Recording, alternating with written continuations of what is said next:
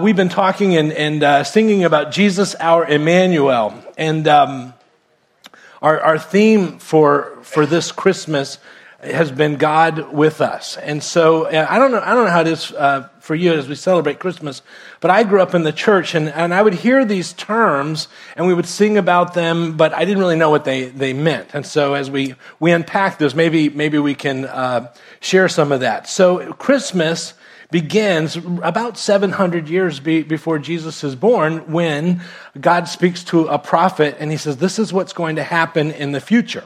So there on your outline, about, again, 700 years or so before Jesus is born, God speaks to the prophet Isaiah and he says, therefore the Lord himself will give you a sign. And it says the virgin, there on your outline, will be with child and will give birth to a son and will call him Emmanuel. Now, the reason that it had to be a virgin is because this one that would be born would be, we would say, fully man, but also fully God. So it could not come from a man. It had to come from God. So again, we would say fully man and fully God, which is the dividing line of everything that is Christian and everything that is not Christian. All Christians believe that Jesus is God. Everyone else believes that Jesus is not God. It's the dividing line.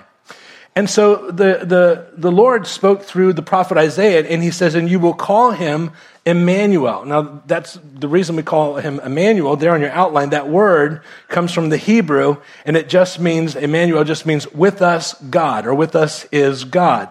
And in English, we would say God with us. Now, how many of you did not know tonight that Emmanuel just means God with us? Anybody here? Couple? Good. Okay, so you learned something tonight at church, so that's a good thing. So he would be God with us. So it had to be of a virgin, so fully man, fully God, and he would be literally God with us. So they began to wait, and they wait 700 years. And one day an angel appears to Mary and says, Mary, you're the one who's going to give birth to this one who would be Emmanuel, God with us. And you know this story. This creates a problem because Mary is engaged to a man named Joseph, who finds that Mary is now pregnant, and he knows that he's not been with her.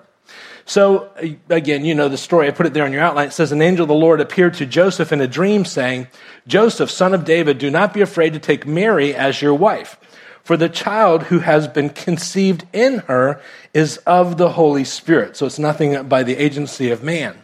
She will bear a son, and you shall call his name Jesus. And I've underlined that there. And it says, for he will. And before we go any further, that word for can also be translated because. So we're going to call him Jesus because, or for, he will save his people from their sins. And I'll talk about that in a moment. Now, all this took place to fulfill what was spoken by the Lord through the prophet, again, 700 years earlier. Behold, the virgin shall be with child, shall bear a son, they shall call his name Emmanuel. So we see that word again. Then it says, which translates God with us. And Joseph awoke from his sleep and did as the angel of the Lord had commanded him and took Mary as his wife, but kept her a virgin until she gave birth to a son, and he called his name Jesus. So again, you have this name Emmanuel. He would be, when he was born, he would be literally God with us. This one who would come had to be fully God and also fully man. But we also notice it says he would be named Jesus. Now, why does he name him Jesus? It says, because he will, and I said because he will save his people from their sins. The name Jesus comes from the Hebrew, and I put that there in your outline, and the word is just Yehoshua, which just means Jehovah saves, Jehovah saves. So God with us will also be Jehovah saves. So he'll be God with us, and he will be our salvation. So tonight we are celebrating that 2,000 years ago, God came to the earth as a man in order to ultimately to save us. That is to step in and pay a price for us that we couldn't pay. I've always loved that name Emmanuel, God with us. And I want to talk about that for just a moment tonight. But as we do that, I want to give you some Bible trivia. So there on your outline, you notice it says there's a command given in the Bible, or a command given 2,000 times in the Bible. The command that's given most often in the Bible, over 2,000 times, is the command to, who knows what it is? No? Praise the Lord. Praise the Lord is given over 2,000 times in the Bible. That's okay. You were bold. You stepped out. You took a shot. And so that's good. That's good. And so when God tells you 2,000 times to do something, it's important. It's important. It's very important. And so we talk about that. But then there's another command. Now, it's not given 2,000 times, but it's given over 360 times. And that command would be, take a guess. You said it originally. It's not to pray. Fear not. Who said fear not? There you go, right there. All right, to fear not. So, and you can write this down. God says, do not fear. Fear not or do not fear. And he says it in a number of different ways. So you have the command that God gives the most, which is praise the Lord. But then you have a command that he gives 360 times, which is do not be afraid or fear not, which is why many people will teach that there is a do not fear or a fear not for every day of the year. And that's true. No matter what you're facing, there is a fear not for that. So you have these commands, but then you also have promises. But there is one promise that is given in the Bible more than any other promise. What do you think that promise is? No, not he'll come again. Go ahead. I am with you. I am with you. Go ahead and write that down. I am with you. There you go. All right. So many times in the Bible, what God loves to do is he loves to take the command, do not fear, and he loves to attach it to the promise, I am with you. For instance, in the book of Genesis, speaking to Isaac, he simply says, do not fear there on your outline, for I am with you. In Joshua, a verse that we're all familiar with, have I not commanded you? Be strong and of good courage. Do not be afraid nor be dismayed, for the Lord your God is with you wherever you go. He loves to take the command, but attach it to the promise. Here's why you need to follow this command, because I'm with you. One of my life verses, Isaiah 41:10, he just says, do not fear, for I am with you. And then he says, do not anxiously look about you, for I am your God. I will strengthen you. Surely I will help you. Surely I will uphold you with my righteous hand. So God says, hey, I'm your God. I'm your God. So you don't need to be afraid. I'm with you. That's a good thing. Many times he would speak through the prophets, and he would say things like this there in your outline. It says, then Haggai, the messenger of the Lord, spoke by the commission of the Lord to the people saying, I am with you, declares the Lord. That's what he wanted God's people to know. In the Gospels, Jesus, who is Emmanuel, that is God with us, as he's about to end his earthly ministry, he turns to those who would follow him, and he says this on your outline. He says, I am with you always, even to the end of the age. In the New Testament, after Jesus ascends and goes to heaven, Paul's on a missionary journey, and in Acts chapter 18, it says, God speaks to Paul, and it says, do not be afraid any longer. Do not fear. There's the command. But go on speaking and do not be silent. And he says, here's the promise, for I am with you, and no man will attack you in order to harm you, for I have many people in this city. And I love that because God had to come to Paul and say, Paul, I do not want you to be afraid. Why did he have to tell Paul that? Because he was afraid. Paul was afraid. And he says, so here's the command. Don't be afraid, but here's the promise, Paul. I'm going to be with you. Later on, Paul would remind all of us in the churches, specifically writing to the Hebrew believers, but again to all of us, he says there in your outline, he himself has said, I will never desert you, nor will I ever forsake you, so that we confidently say, the Lord is my helper. I will not be afraid. What will man do to me? Now, I've given you a few verses, but I could give you another 100 verses where God says, do not be afraid, I am with you. Do not be afraid, I am with you. From cover to cover in your Bible, the message is that God is with us. This is his desire. It's how he wants to operate. It's how he wants to exist with his people, with the knowledge that he is with us. And I get that you and I are created in the image of God. There's something inside of us, because we're created in the image of God, that causes us to want to have children. And when you have those children, the reason that you want to have them is there's something that you want to invest yourself into the life of that child. You want to provide for that child. You want to see that child grow. You want to see that child develop. You want to be with that child in relationship. Is that pretty much how it works? I mean, it's not like you wake up and you say, you know what, we got all this extra cash. We got to do something about that. Let's have some kids. We don't do that. We don't say, we're just getting way too much sleep. This has got to stop. Let's get some kids. Ladies, you don't go, look at my figure. It's perfect. We got to change that. Let's push out about 8 kids, So we do that because we are created in the image of God, who created us because he wanted to have a relationship with us. So our desire is to do the same thing. We want to have a relationship with our children. And one of the things that I find as you travel, or one of the things we find as we travel through the Bible, there's something that really bothers God when believers do this. And I want you to write this down, and we'll be very quick about this. What seems to bother God the most is when believers doubt his presence.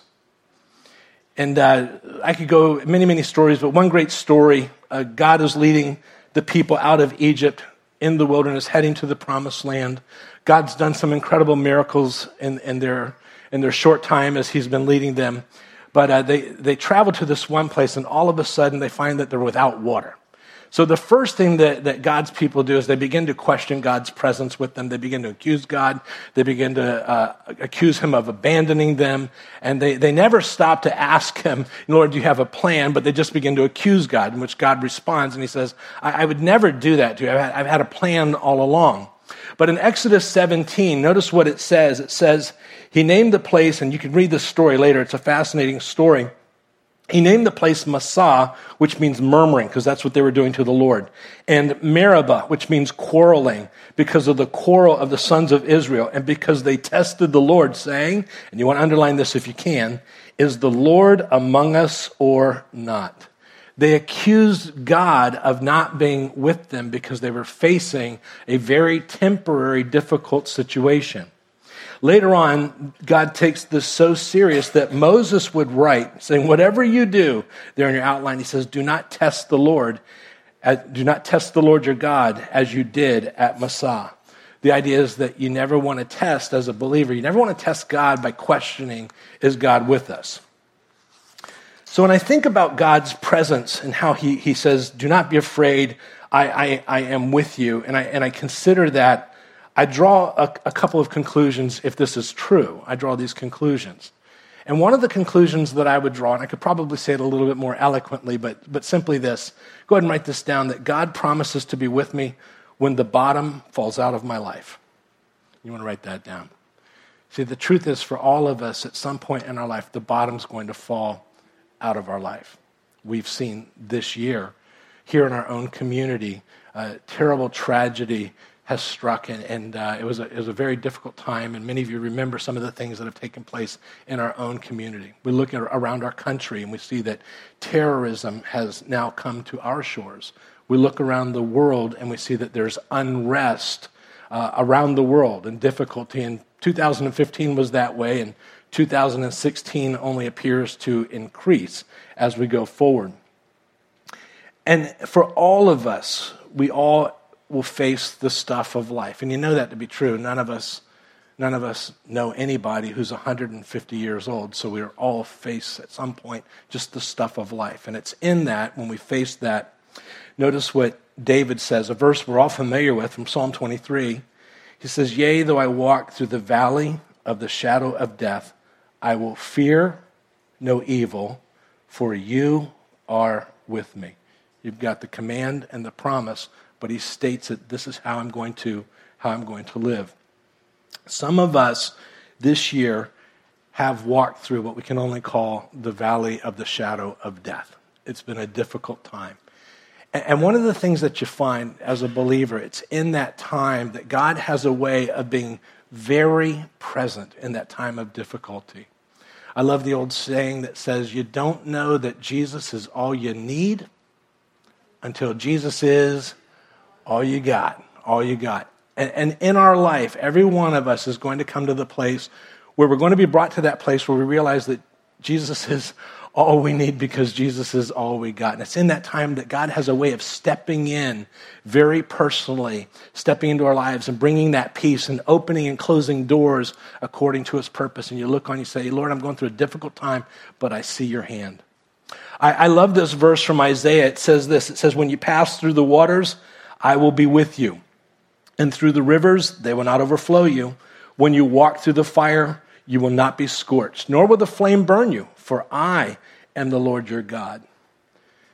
did you notice there that he didn't promise to keep us from the stuff of life, but he promised that as we go through the stuff of life, that he will be with us in a very real and a very powerful way. And it's in those times where we realize that this isn't heaven. And it makes us not get mad at God because it's not heaven, but it does make us excited about going to heaven where these things no longer take place. Would you agree with that? And he's with us when the bottom falls out of our life. And that happens to everybody at some point. I believe that to be true.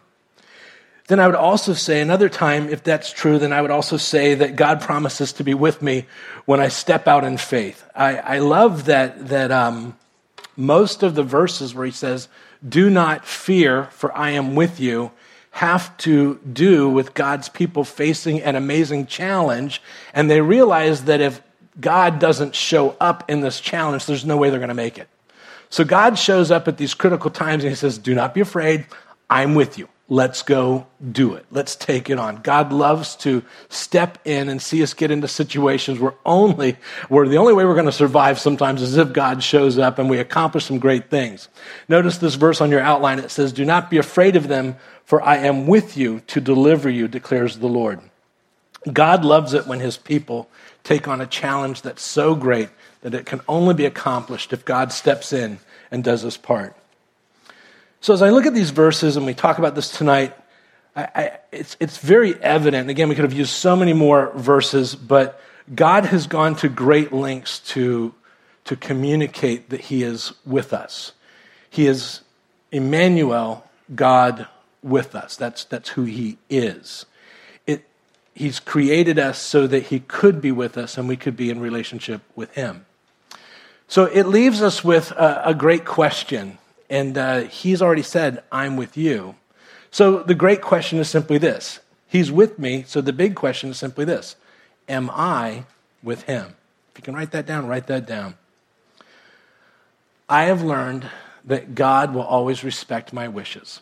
He will never force a relationship on me. Some do not want the presence of God.